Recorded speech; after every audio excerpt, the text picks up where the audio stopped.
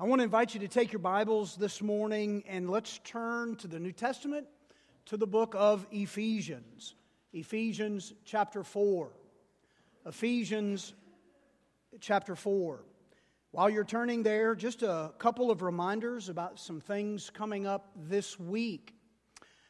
Today, at the conclusion of this service, right through these doors and to the right, is our Point of Impact class. So if you're a guest with us today and you're looking for a church home and you want to know what we're about, this is a great way for you to discover First Baptist Jacksonville.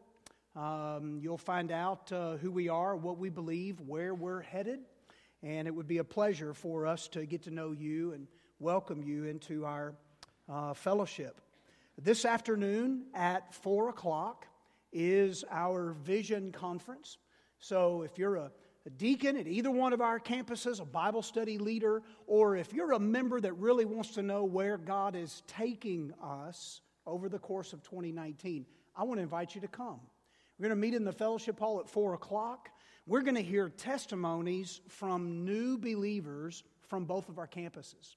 And we're going to celebrate what God has been doing and what God is up to in the life of our church. We're going to have dinner together. We'll have some pizza and salad. And then we get the privilege of being on mission as we talk about being on mission by helping get some of our Honduras stuff packed up for delivery. This Wednesday at noon is our very first Christianity Explained luncheon. We're going to meet in the fellowship hall at 12 noon. So if you work in the city or maybe you just like to have a little extra Bible study, come at 12 o'clock. We're going to have a meal together. The cost of the meal is $4. If you're a student, that cost is $2. And if you come when you show up and smile at me and shake my hand, you get it for free. Students, by the way. But we're going to begin a study this Wednesday at noon called Christianity Explained. And we're going to go back and look at the very basic understanding of what it means to be a Christ follower. And so we want to invite you to come. We'll finish at 12:40, so you got plenty of time to get back to work, ready for the rest of the day. Our world is changing at a very fast rate. It is exciting. If you're technologically challenged like me, it's a little scary at the same time. I mean, there are so many things I refer to almost on a weekly basis that address and speak to the way technology has changed my life. Right? I can only imagine the technology changes that will come for my grandchildren. For example, if you are over the age of 35, you will remember what dial-up modems were like. Right? I mean, like ladies, you could get dinner started and finish a crossword puzzle before you ever got connected to the internet. Right? Today we get angry if we can't pull up Google in 30 seconds. Technology used to be scary, and yet it is today so simple that both children and senior adults function freely online. Just last week, I was at Ladiga visiting some of our senior adults. I walked into the room of one of our members' 89-year-old gentleman. And so I walked in to check on Dan, and the music was blaring. He was listening to Roy Acuff, okay? And so I walked in and sat down and tried to, visit with him, but Roy Acuff was just so loud. And so finally, Mr. Dan looked at me and said, "Pastor, I'm going to turn this down so you and I can visit. Would that be okay?" And I said, "That would be great." And all of a sudden, he said, "Alexa, stop."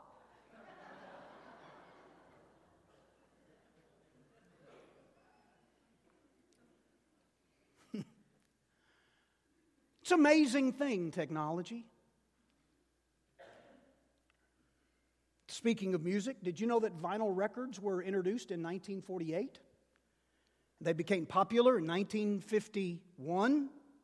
In 1964, they gave way to 8-track tapes, which gave way to compact discs in the 70s, which was then replaced by CDs in the mid-80s, and then by 1998, everything was going digital. And now here we are in 2019, where most homes and retirement centers are now being controlled by women named Alexa and Siri. Technology has affected even our churches over the last 30 years. I mean, simply having a screen 30 years ago was considered a novelty in many churches, and now multiple screens are commonplace. Worship centers, lighting upgrades, computerized check-in for children, online giving. 7 years ago, nobody would have dreamed in online giving, and now it is a core function of probably every church management software on the market. And so when you add to that church websites and apps and live streaming and podcasts, you can see all of the ways that technology has affected our churches. And many churches do not use any of the technological advances, and honestly, most of them are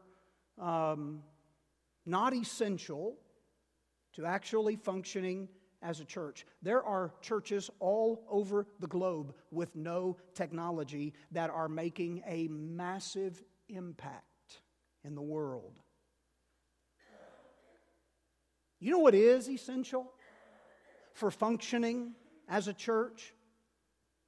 Disciples that make disciples.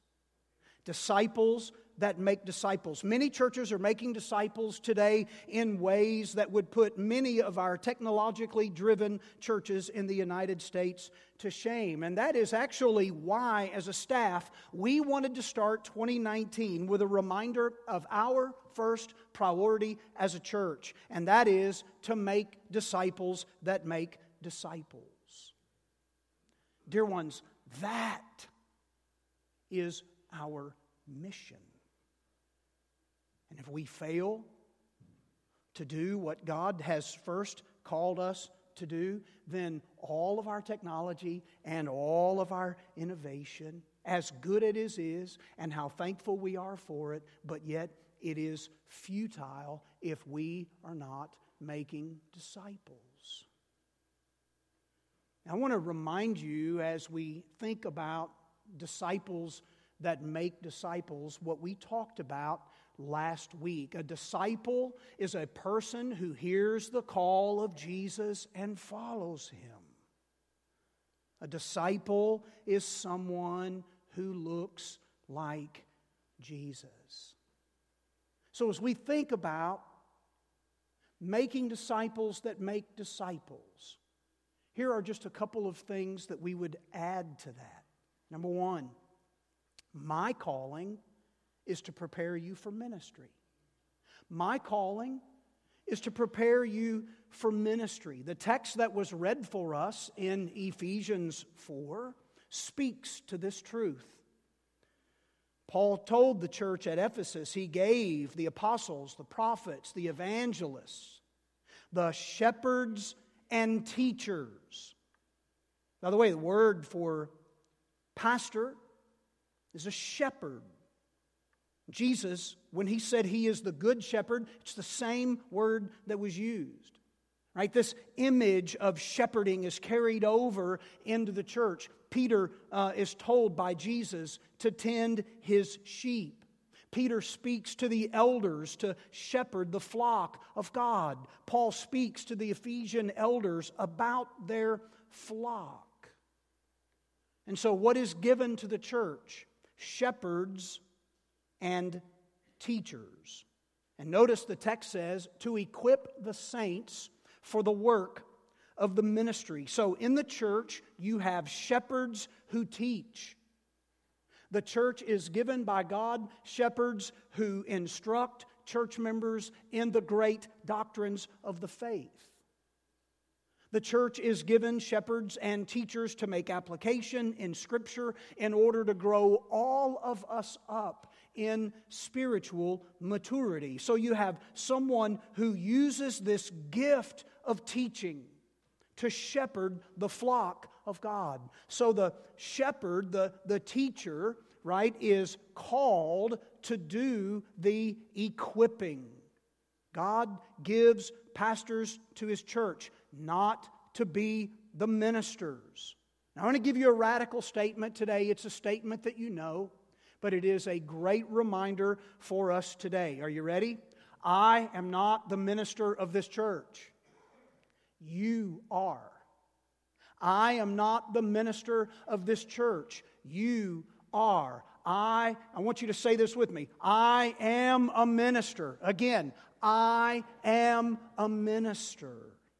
I'm not the minister. My task, my calling, my responsibility before God is to equip the ministers. The word equip is an interesting word in the Greek. It is a word that means to make right. It means to make straight. It's like the setting of a broken bone. It is to bring to completion by restoring, to bring to completion by training. So my calling, my responsibility is to equip you to do the work of the ministry. Right? And that is what you are to be equipped for work. Right? What kind of work? God's work.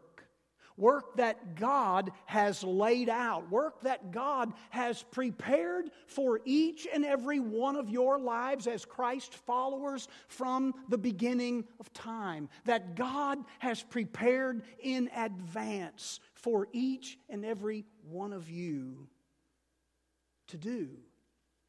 Right? That is how you are to walk. That is how you are to go forward in life, doing those things that God has equipped and designed for you to do. So what kind of work is God's work?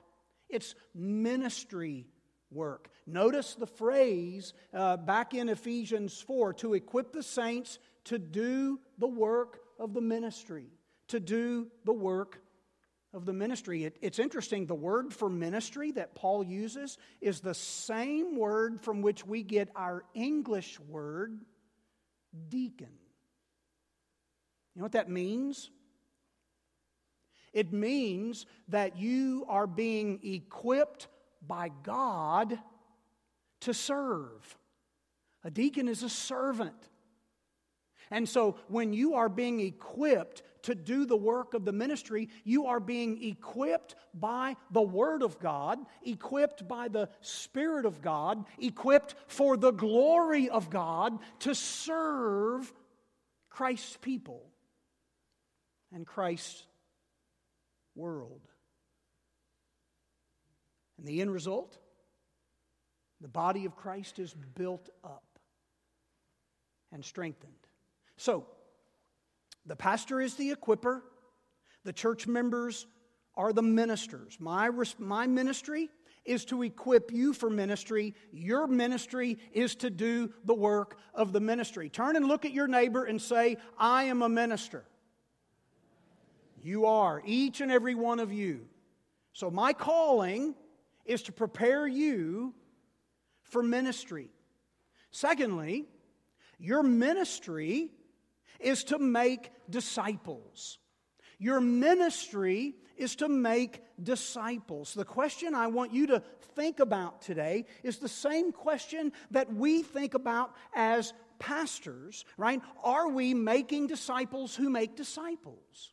Are we making disciples who make disciples? That's it. That's the question. The reason why that's the question is because that is the mission. Right? Is it wrong to have technology and innovation? Of course not. What incredible tools God is giving us to use for ministry. But our first priority is following Jesus' command that He gave to us. And here it is. Jesus came and said to them, Right? This is right at the end of the Gospel of Matthew. This is right as Jesus is preparing to ascend into heaven. He came and said to them, "All authority in heaven and on earth has been given to me. Go, therefore, and make disciples of all nations, baptizing them in the name of the Father and of the Son and of the Holy Spirit, teaching them to observe all that I have commanded you." Now let's stop there for a minute. This is the command, right? This is the work. This is the mission. This is the priority of the people of God. This is the mission of the church. Disciples who make disciples. Everything we do as the body of Christ called First Baptist Church should be for this reason. It should be just this. So when you look at what Jesus said here in Matthew 28, the central command is make disciples. And the words then explain how. By going, by baptizing, by teaching. Right? We make disciples by going. It's not that we have to go away from home. It is simply that we are dedicated to the mission. The idea is intentionality. We make disciples by baptizing. Now, what a blessing for us to have a visible picture today of baptism. Right, our public declaration before others that Jesus Christ is Lord. We make disciples by going, we make disciples by baptizing, and we make disciples by teaching. Right? So remember this, a public declaration of Jesus Christ as Lord and a life of obedience to His teachings. That is what makes up the core elements of disciple making. A public declaration of Jesus Christ as Lord and a life of obedience to the commands of Christ, to the teachings of Christ. In other words, it is discipleship through the gospel. We repent, we believe the gospel, and we follow. Let me ask you a question. Are you willing to evaluate your life as a minister? Are you willing to just stop right now and ask the Spirit of God, am I a disciple? Am I a person who has turned from my sin and placed my faith in the Lord Jesus Christ? Am I a man or a woman, a boy or a girl who has given evidence of that through believers' baptism, where I declare I am dead to my old way of life and I have been resurrected to a new way of life? And am I living a life of obedience to the teachings of Christ? So my ministry is to prepare you for ministry. Your ministry is to do the work of the ministry. And what is the work of the ministry? It is going, it is baptizing, and it is teaching. Why? Because we are disciples who make disciples. Now there's something else here that I don't want to overlook. And I don't want to minimize its significance, because its significance is great. And it is simply this: as you and I go about making disciples who make disciples, let us always remember that Christ followers are never alone, no matter what. Christ followers are never alone, no matter what. Let me show you how this works, right? If you look, for example, in Matthew chapter 16, here is Jesus and His disciples in the region of Caesarea Philippi. They're north and a little east of the Sea of Galilee. right? And it is there that Jesus asks them, "Who do you say that I am?" And here we have Peter's classic declaration, "You're the Messiah, you're the Christ, you're the Son of the living God." And this is where Jesus reveals His agenda. This is the very first time that Jesus mentions His agenda. And Jesus says, "I will build my church." I will build my church. The word church is the word ecclesia, and it simply means an assembly, but it's not just any kind of assembly, right? It is a called out assembly. It is a group of men and women and boys and girls who are called out of darkness and placed in the light. And so Jesus says, "I will build my church." In fact, think about it this way. In Mark 1, verse 1, Mark says, "The beginning of the gospel of Jesus Christ, the Son of God." And so, in the beginning, it was just Jesus. Then it became Jesus and 4 disciples. And then Jesus and 4 disciples and a few more. And by the time Jesus ascends to heaven, there are about 120. Then a few days later, you have 3,000 in Acts chapter 2, and then another 5,000 in Acts chapter 4. And then Roman oppression comes, and they start forcing believers into denying their faith. Physical abuse and so much persecution that comes. And as a result of that, the gospel of Jesus Christ is not snuffed out. In fact, dear ones, it grows and blossoms in the midst of persecution.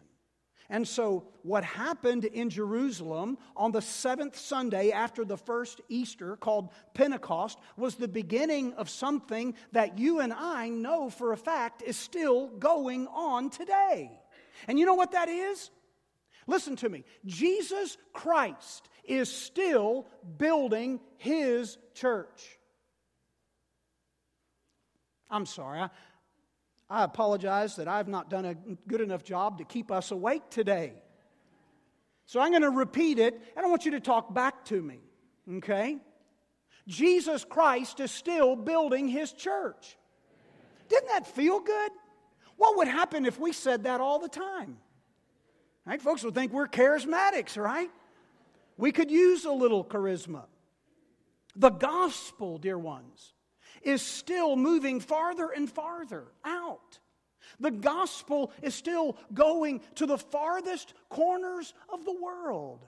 I will never forget having the incredible privilege of standing on a hillside in southwestern China sharing the gospel with a man who'd never heard the name of Jesus before in his life, only to listen to him declare, "I believe the message that you are saying, and I will follow this Jesus for the rest of my life." And that is the indication. That is the visible evidence. And it will continue. It will continue until Isaiah 11:9 is realized. "For the earth will be full of the knowledge of the Lord as the waters cover the sea." In fact, one of the great prophecies of the work of Jesus is in Isaiah 49. "And I will make you as a light for the nations." By the way, that's where we fit in. Those are the Gentiles. "That my salvation may reach the end of the earth." And so think about this, dear one. The ministry that Jesus started is now being carried out by who? You. You. You. It's no accident that Jesus said in John 20, "As the Father sent me, so I send you." And by the way, until the day comes that Jesus returns for us, here is the greatest promise of all. "I'm with you always, even to the ends of the earth." I'm with you always, even to the end of the age. There it is. That's it.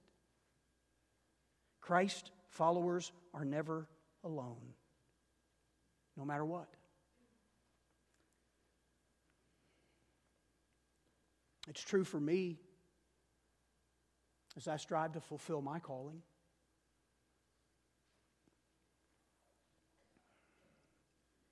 I think enough time has passed for me to share this. It was 10 years ago this spring that I was called to the home of a little girl who, after battling cancer for close to 2 years, was told that there was nothing else that could be done. When I was called, it was probably 10:30 in the morning, maybe 11. And so I got in my car and I drove to the home, and I walked in, and I could hear it as soon as I opened the door. I could hear the crying. And I walked back into the bedroom, and there laid sweet Megan, tears running down her face. I don't want to die. I don't want to die. I don't want to die. And for the next 2 hours, Jesus Christ carried our conversation so that we were able to rest in His promise that He is with us always, in sickness and in health. In times when we celebrate life, and at times when life is fading away. You and I are tasked by God to serve. I serve you by teaching you His Word. You serve one another. And you serve this city. And you serve this world because of the beauty of the gospel of Jesus. And as you go, you know that life is messy. And because of that, ministry is messy. And sometimes it's hard. But never, ever, ever will you do it alone. The Spirit of God will always, now and forever, supernaturally watch over your life, supernaturally direct your steps, so that as you die to yourself, as you lay aside your own needs, wants, and desires and place them in the eyes of others. David Livingstone poured out his life in Africa. And when he came back to the University of Edinburgh and was honored, this was basically what he said to them. The Christian life, from start to finish, and the church's life, from beginning to ending, is this experience of the constant, ever-present Jesus. Hallelujah. You and I are reminded today, just as the psalmist has taught us, surely goodness and mercy will follow me all the days of my life, and I will dwell in the house of the Lord forever.